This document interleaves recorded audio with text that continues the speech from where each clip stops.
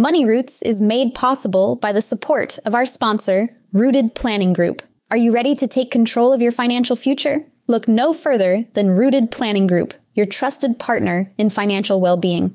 At www.rootedpg.com, you'll discover a wealth of resources and expertise to help you thrive financially. Rooted Planning Group specializes in personalized financial planning, investment management, and retirement strategies. They understand that every financial journey is unique, and they're here to guide you every step of the way. With a team of experienced advisors, Rooted Planning Group is committed to helping you cultivate a secure and prosperous future. Visit www.rootedpg.com today to learn more about how Rooted Planning Group can help you grow your money roots.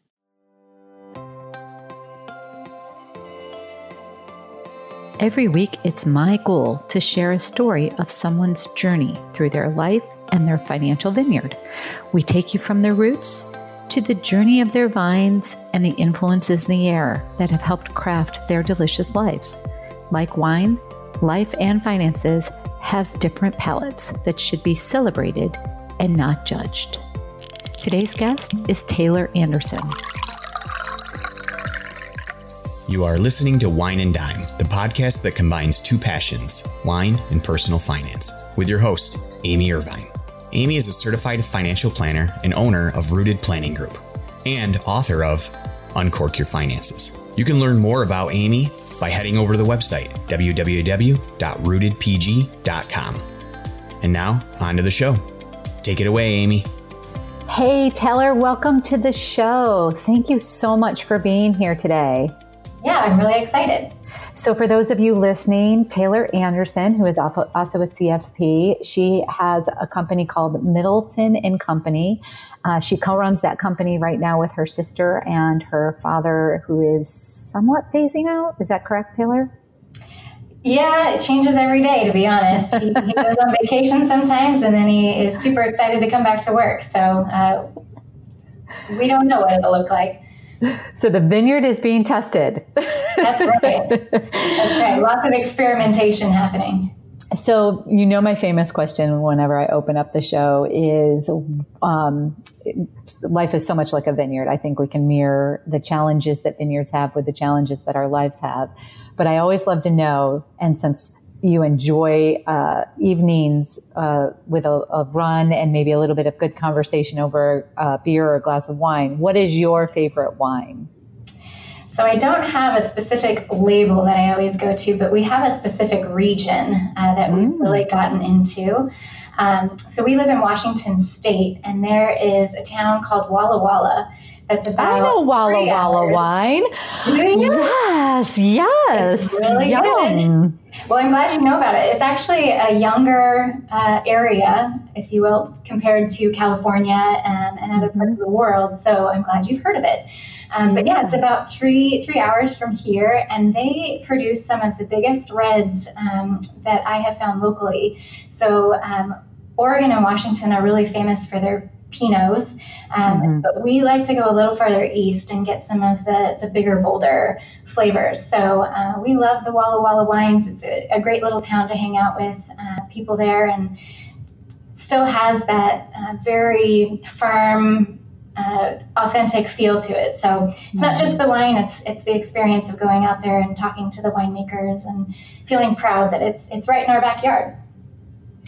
Well, that's interesting because one of the things that I read about them, I happened across a bottle of wine from that region, and because I'm always on the search for like new areas.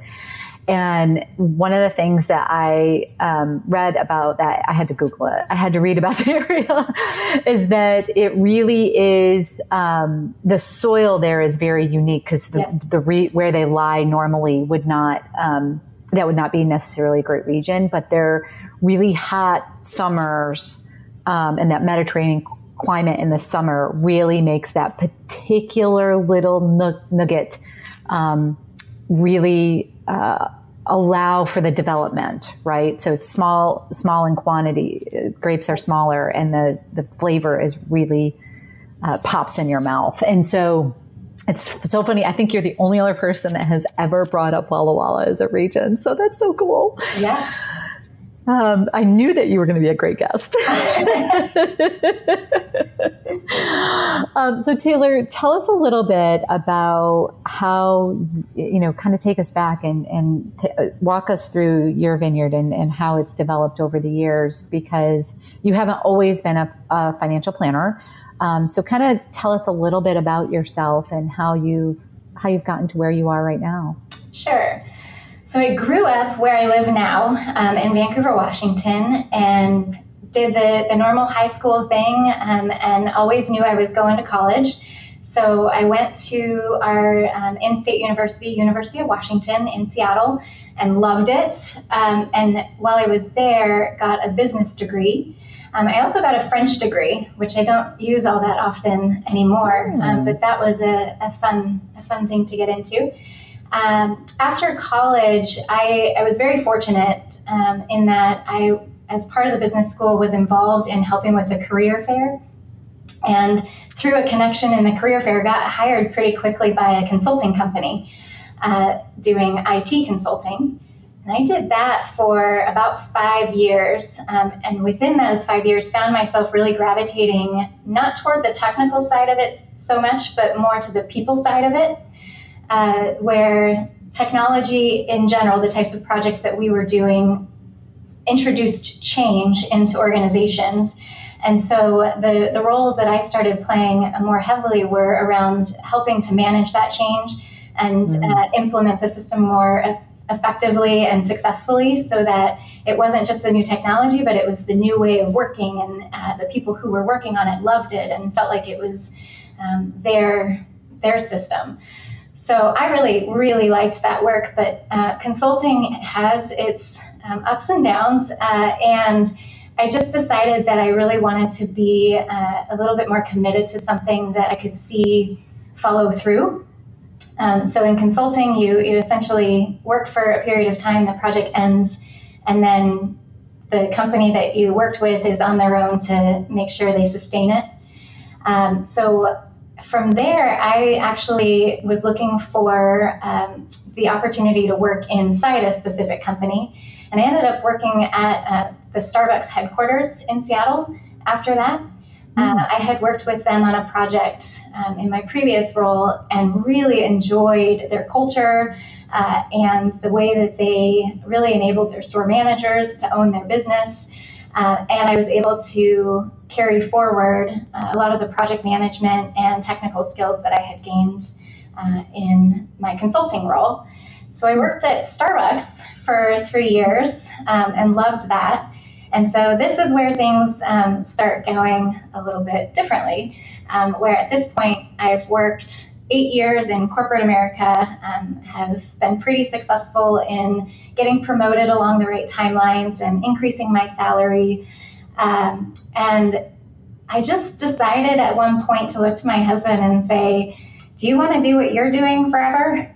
And at the time, he was working as a property manager for residential homes in Seattle, which is a pretty tough job in that you're on call all the time. Your evenings and weekends are up for grabs for calls where you might have to go solve, a tree fell on a roof or something like that.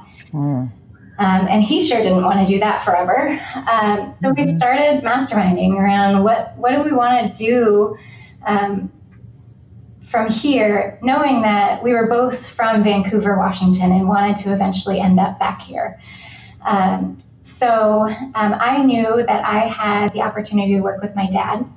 He had been talking to me about financial planning and investment work since I was in college. And as you can tell, I didn't jump on it right away. I kind of decided that I wanted to get out in the world and try a few things. But essentially, we decided we're going to move back home, but we're not going to move directly back home. We wanted to, if we were going to pack everything up and put it in storage or drive it down the 3 hours from Seattle to Vancouver, we were going to maybe take the long route home. So we started plotting to take an international adventure, and we did some research on what we could do that would allow us to have some international experience, but not necessarily be financially prohibitive. So the things we were looking for was we didn't want to necessarily have to pay to go. And we wanted to make sure we were safe, both medically and just from an American perspective, being abroad.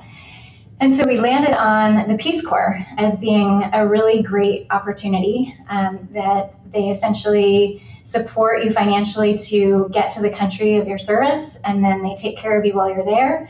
And then after 2 years, they send you home with a lot of memories, and hopefully some good relationships across the globe. We're going to put a pin in that because I want to come back and explore that one. Okay, sounds good. That's amazing. No kidding. It's a big characterizing experience for us. So you did, because we're going to spend some time talking about that. I have to come back to it, but you did the time in the Peace Corps and then you came back. Yes. And then did you join the practice? So I actually, after Peace Corps, we decided to travel for 6 more months while we didn't have actual jobs at the time. And during that time, I worked with my dad, who was currently at the time was in a partnership. I worked with him to start our own RIA, our Registered Investment Advisor, so that we could create the family business. So while I was traveling in Southeast Asia, that's when I joined XY Planning Network, and we figured out how to start the firm. And I really soaked up all of the resources that XYPN had to essentially teach me what a financial planner was. So I had gotten the opportunity to enter the business from my dad, but I hadn't started really working in it until that point. So my initial entry was starting a firm. And then from there, we've been in business for about 3 years. My dad has really helped fill in both my and my sister's knowledge around what does it mean to be a good financial advisor. So, okay, so now you're with your sister, your dad, and you. The 3 of you are part of the firm now all together. That's right. I had worked with my husband when I first started getting this practice up and running, and he was instrumental. And my brother does all the editing for my podcast and stuff like that. So I work with family, or have worked with family a little bit, but not all day, every day. What is that like? What influence does that have on the way you guys run the practice? Yeah.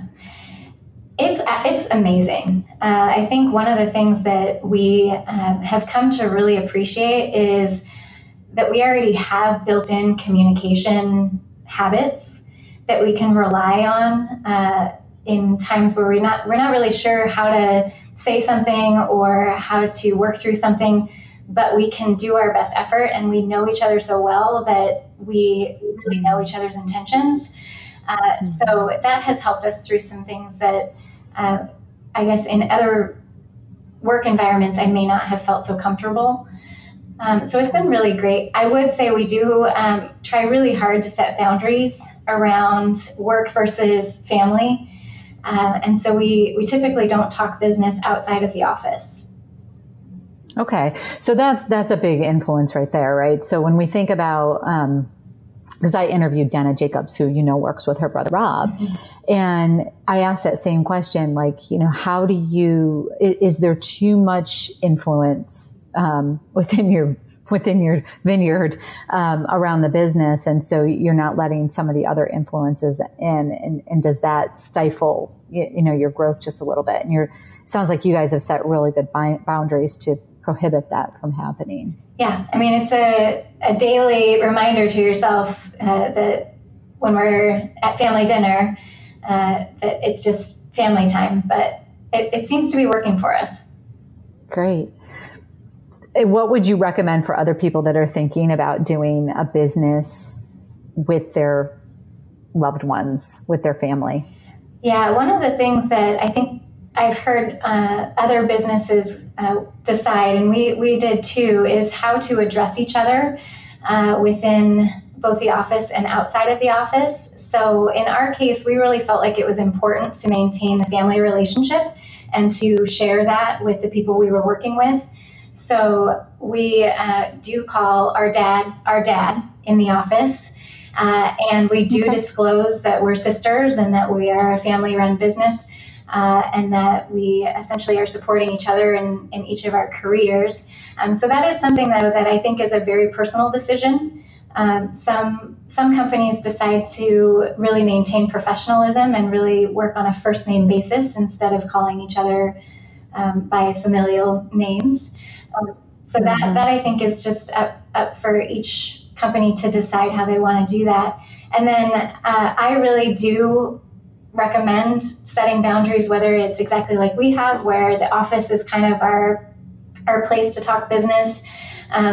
It could be times of day, or it could be when certain people are in the room, but really actually having a concerted effort to have a conversation around what's the intent there. I think I would recommend that as well for people going into business with family.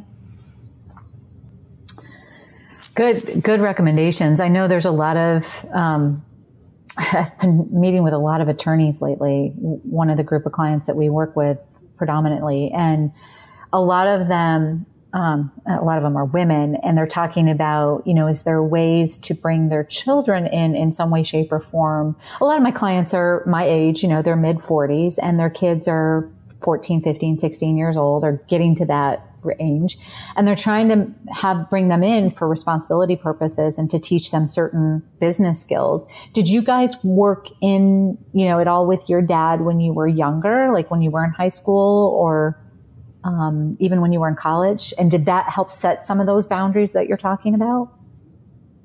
So I think we both had some experience. Mine was very short-lived, if at all, in high school. I do know that my sister, between a couple of her jobs, she had a longer-term role at the previous firm where my dad worked. And I think they really good experience to kind of see what happens in a workplace. But I also know that the business they were running it's a small business. So in terms of responsibility, they were able to teach us, both of us, some skills along that line. But I also know that I didn't quite get it at the time when I worked with them. It really was just task oriented. And I think I missed a little bit about the fact that this really is an important service that's provided to clients. So I would say I think it's a really great idea to bring children into the business and to set some standards and build some great habits, but to also provide space and understand that the world experience that they will eventually get will help them understand what they were really helping you do. They might not get it right away. Gotcha. So if you don't mind, I thought that's great information, because for many of them, that I'm talking about, many of these women that I'm talking about, because it is mostly women attorneys that I work with, they're asking me questions around that. And I feel a little bit ill-equipped to respond because I don't have that, right? And I never did that within a family business. But I know that from a standpoint of morale, that's the one thing that I say to them is, like, if you're going to bring your kid in, make sure that the expectations are very clear about how they're supposed to act in the office, so that it doesn't become an issue within your staff and like, well, it's just the boss's kid. So I just have to deal with how their performance is. So I appreciate you sharing your journey around that. But I keep looking at my note here, and I want to get back to this so badly. Tell me about the Peace Corps, because I'm just so intrigued. It almost brings what we were just talking about, like when you said you didn't get it, to the point right now where you're working in the firm. You said there were some really good life lessons. So tell us about those influences and how that, number one, just changed your life, and number two, how that makes you a really unique, in my opinion, planner. Sure. So the Peace Corps, like I said, it was one of the things that we really honed in on because of the ability we had to do it without really taking on a financial burden for something that was meant to be an adventure. It wasn't meant to be something that we drained our savings for. Mm-hmm. So we went into it very open-minded. I think the process has changed a little bit in terms of the application process now, but at the time, the way that they asked where you wanted to go was more of the opposite question, which is, where would you not go in the world? Which I think actually matters. Now they ask you where you do want to go, but at the time when they asked us that question, we thought, well, what doors do we want to close then? And so we went into it taking their full recommendation of where we were going to end up. And so we ended up serving in Kyrgyzstan, which is a small Central Asian country that we had never heard of before we lived there for 2 years. So we got on a plane at one point after having packed everything up in Seattle and telling our employers that we were going to go on this adventure. We got on a plane and went to training, and it kind of flew by at this point in my mind. We learned the local language. We lived for a period of time. Yeah, I mean, as best we could to get by, if you will. I have a very keen sense for people who are learning English as a second language because of that, and just what it takes to be articulate in a language that you're currently learning, and how much knowledge and help you want to provide, but you're not able to say that as well as you could in your native language. I've really come to appreciate that experience. But we lived with a host family for a period of time, and then we also had an apartment while we were there. And all the while going through this, one thing the Peace Corps does is they do provide you a stipend to live, but you are responsible for spending it within the country that you live in. Mm-hmm. We made $5,000 a year per person, I think. Which was a very nice wage in Kyrgyzstan. We were able to pay rent out of that. We were able to go to the market. We were able to have fun. We were able to travel within the country. So I learned a little bit too about just the world economy and what assumptions we make being in the U.S. about what things are worth and what life looks like at different dollar amounts and whatnot. So that was a really useful piece of information. And I think the other thing that we really learned coming out of that experience was how to reintegrate back into the U.S. after having this experience where $5,000 a month is enough.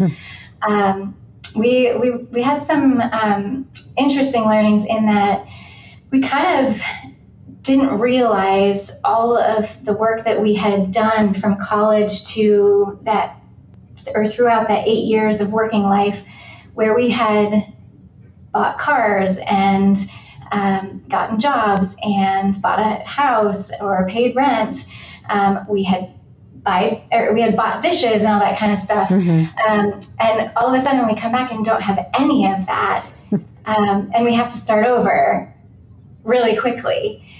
So we were really fortunate to have family support to live with them for almost a year after we got back, which allowed us to do one thing at a time. We bought one car, then we bought another car, then we bought a house.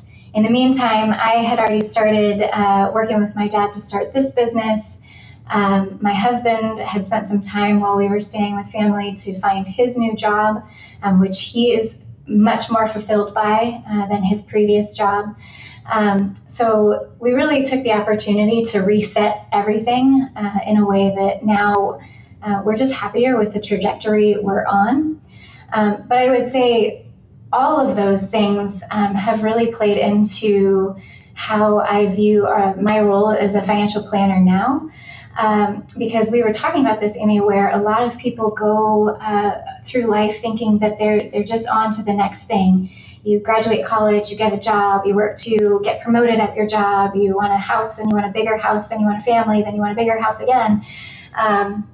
that those things are really great. But if we don't stop to ask ourselves what really makes us happy, then we may or may never really feel content with the life we've built.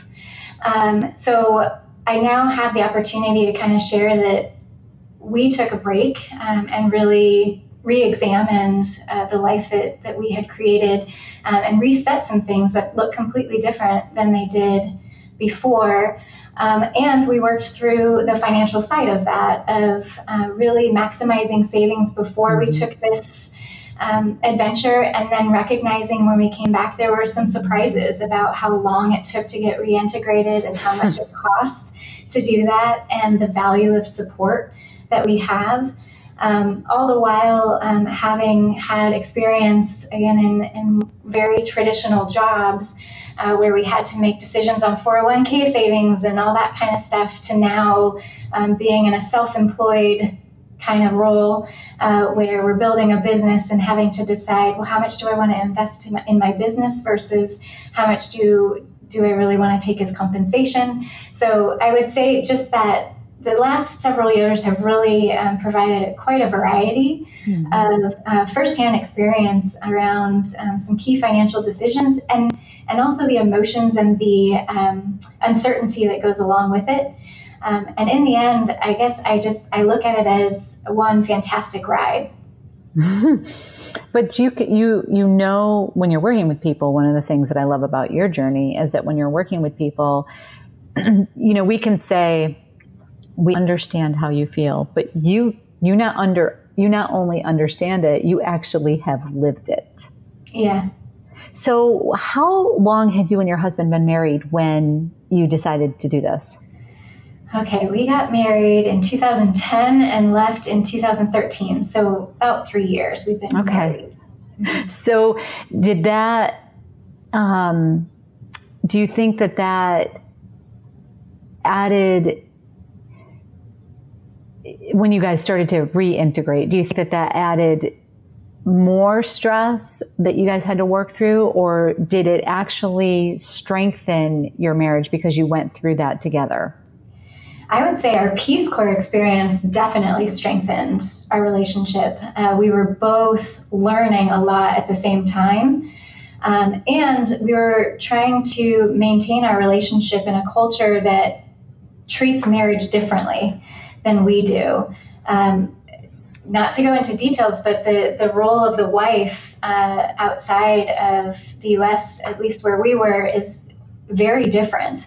And the cultural expectations that were put on me and our relationship really tested our ability to look at each other and decide that we were the ones that got to define what our relationship looked like, and that we could be an example of how it could be different abroad. So that was something that I think we definitely appreciate as having gone through together. I would say the other key change that happened in that period of time is the amount of time we spent together. Up to that point, we had both had jobs and would go and do our own thing during the day, and then we'd catch up at night and share what happened during the day, and then on weekends we would do fun things.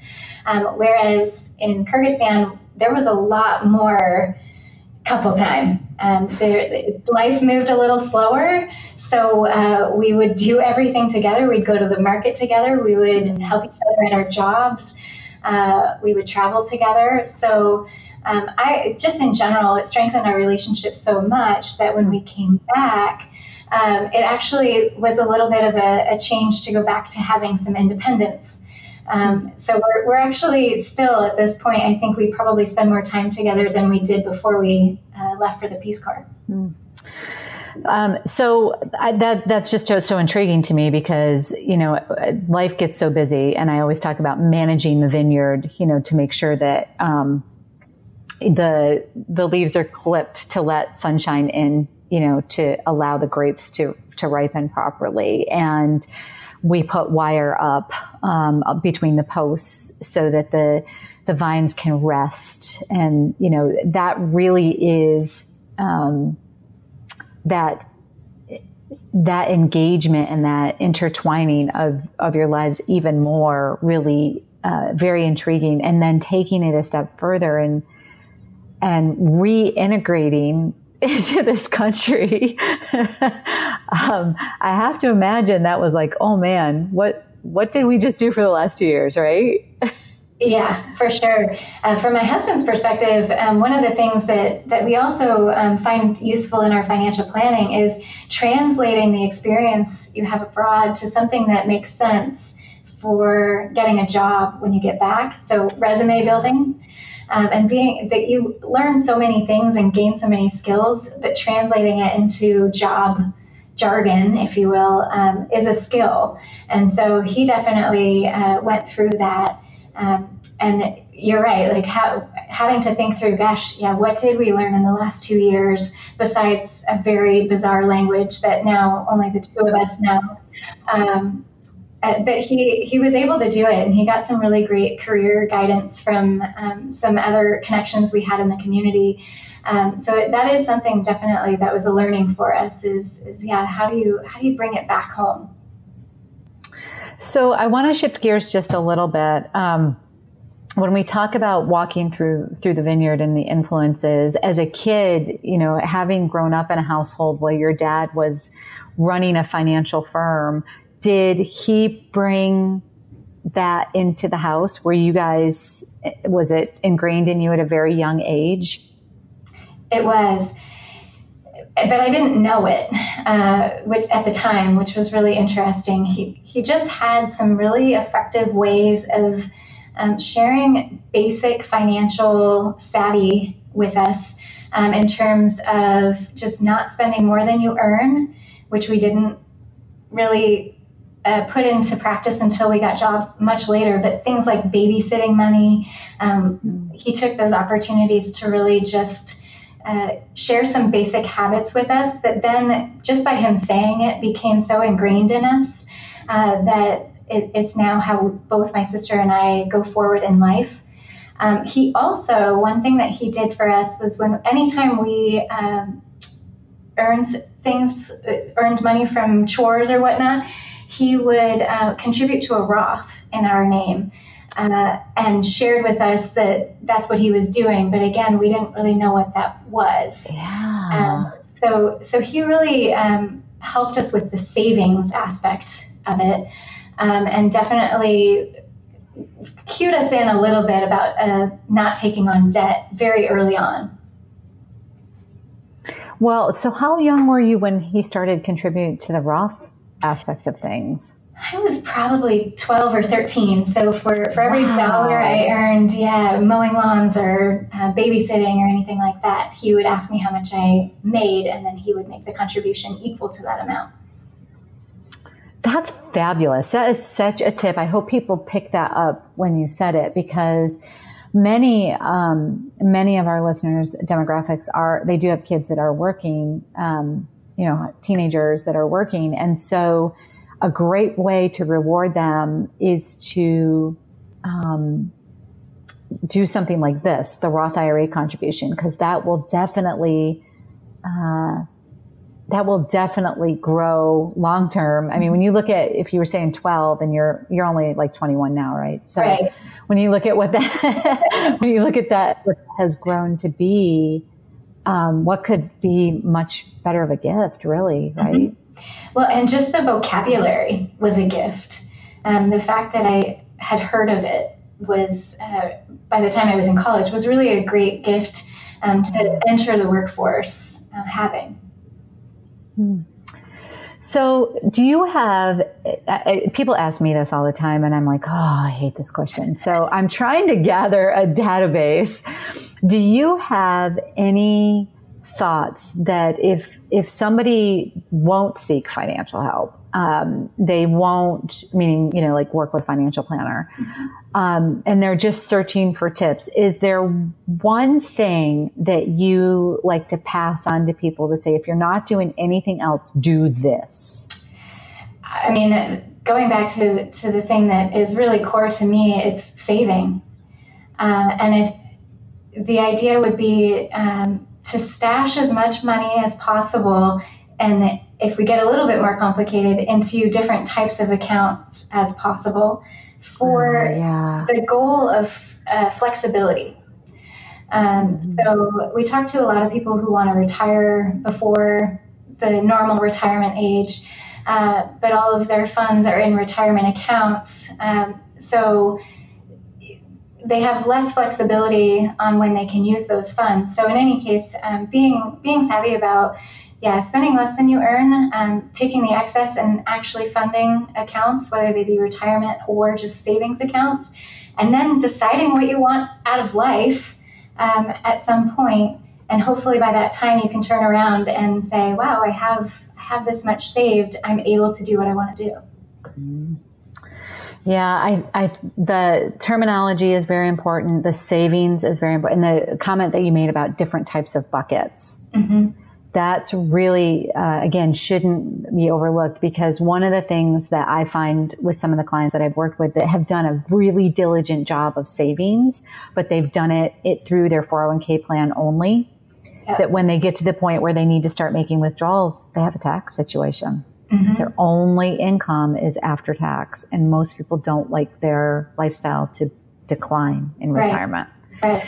So they're putting themselves into, they're taking money that they would have paid 15% tax on, and now they're paying 22 under the current law. So it's that variety of different buckets that I think is really critical that you put a spin on there.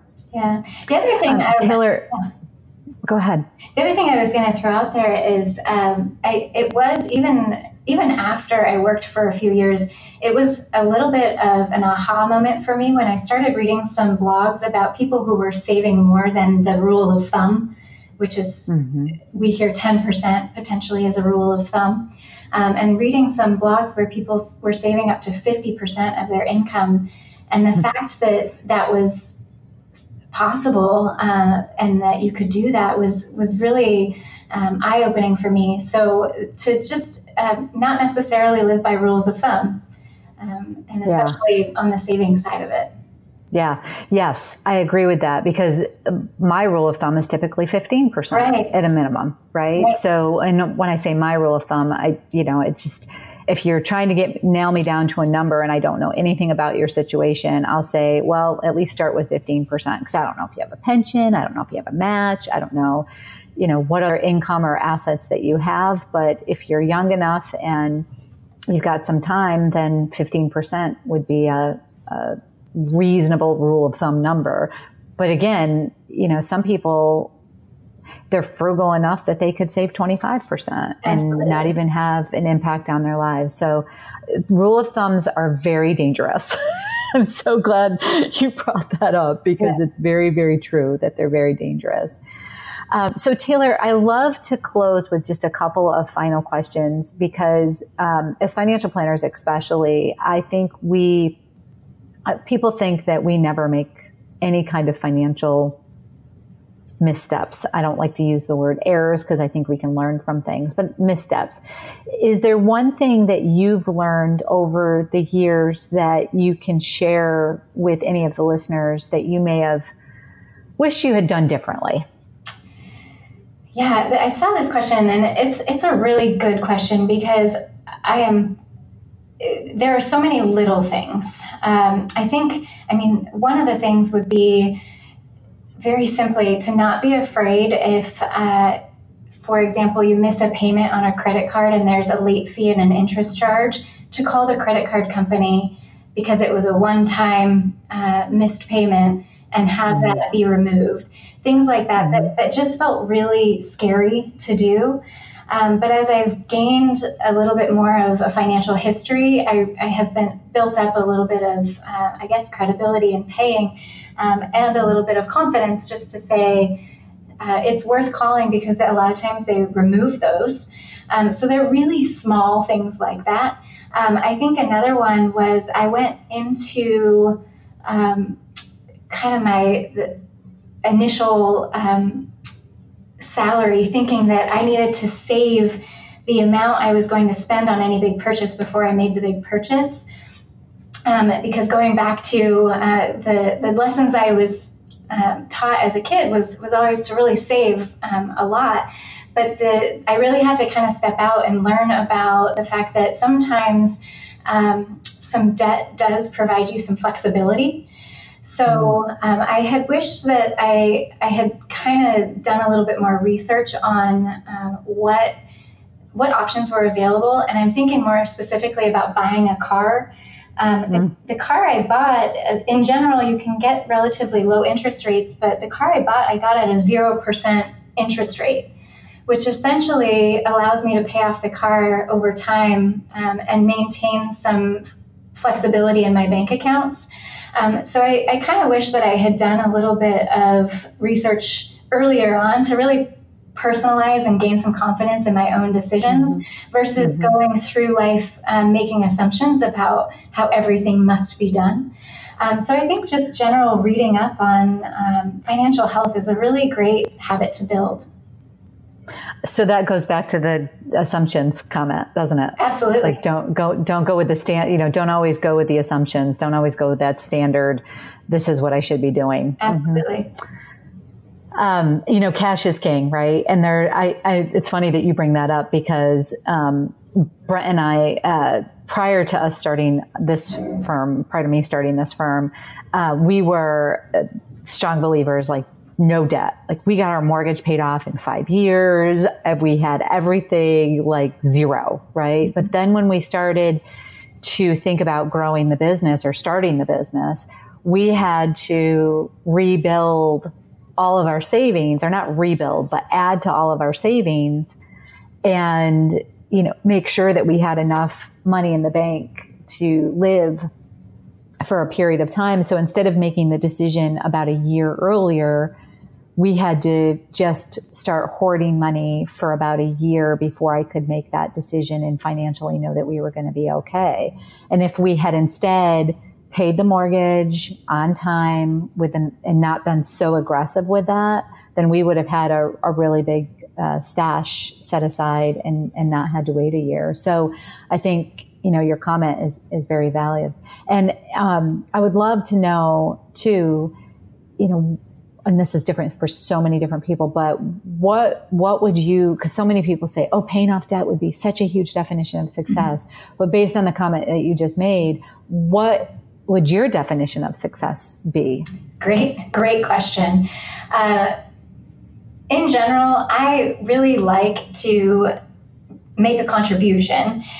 So whether that be professionally or in the community, I like to feel like I have some connection to people and to progress.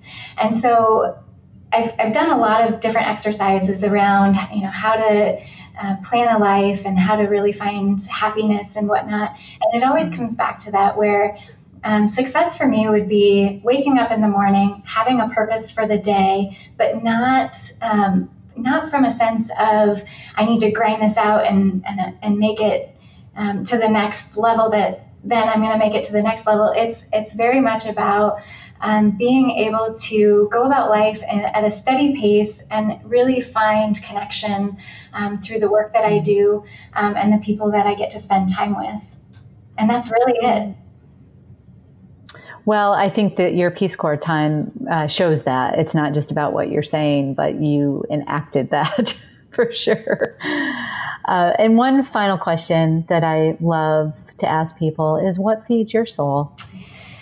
Oh man, yoga is one of my favorite things, both because it is physically active. So I like to just be healthy in that way, but it's also a way to integrate meditation into life and kind of force a pause to reflect on what happened during the day, what are we doing, am I being who I want to be?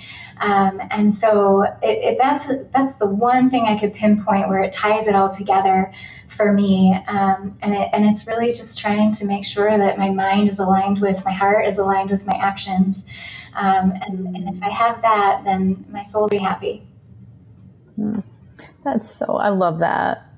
And that yoga can bring that to you is awesome. And I know you like to backpack and do some hiking as well. Yep. And it sounds like it's that peace.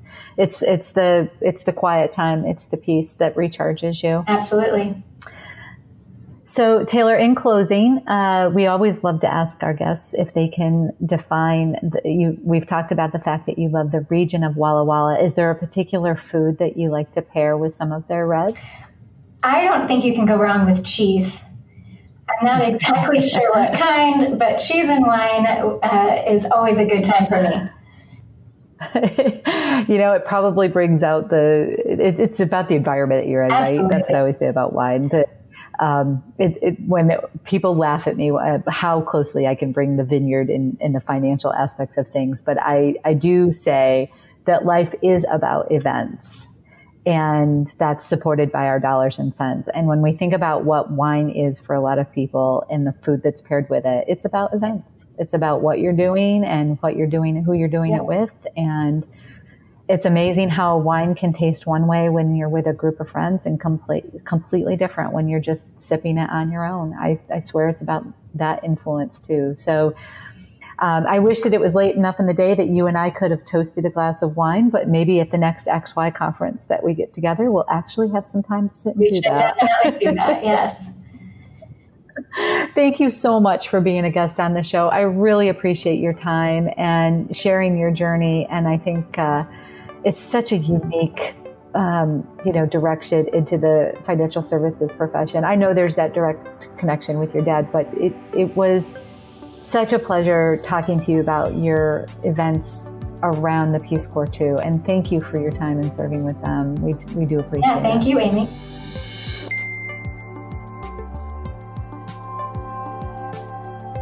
And that will about do it for today's episode of Wine and Dime. You can contact Amy through the website, www.rootedpg.com, or amy@rootedpg.com. You can also follow us on Facebook and Instagram at RootedPG for the latest news. And if you have any questions, comments, or topics you would like to hear about, feel free to let us know. And don't forget to rate and subscribe the show wherever you get your podcasts. And again, thank you for listening, and be sure to tune in next time.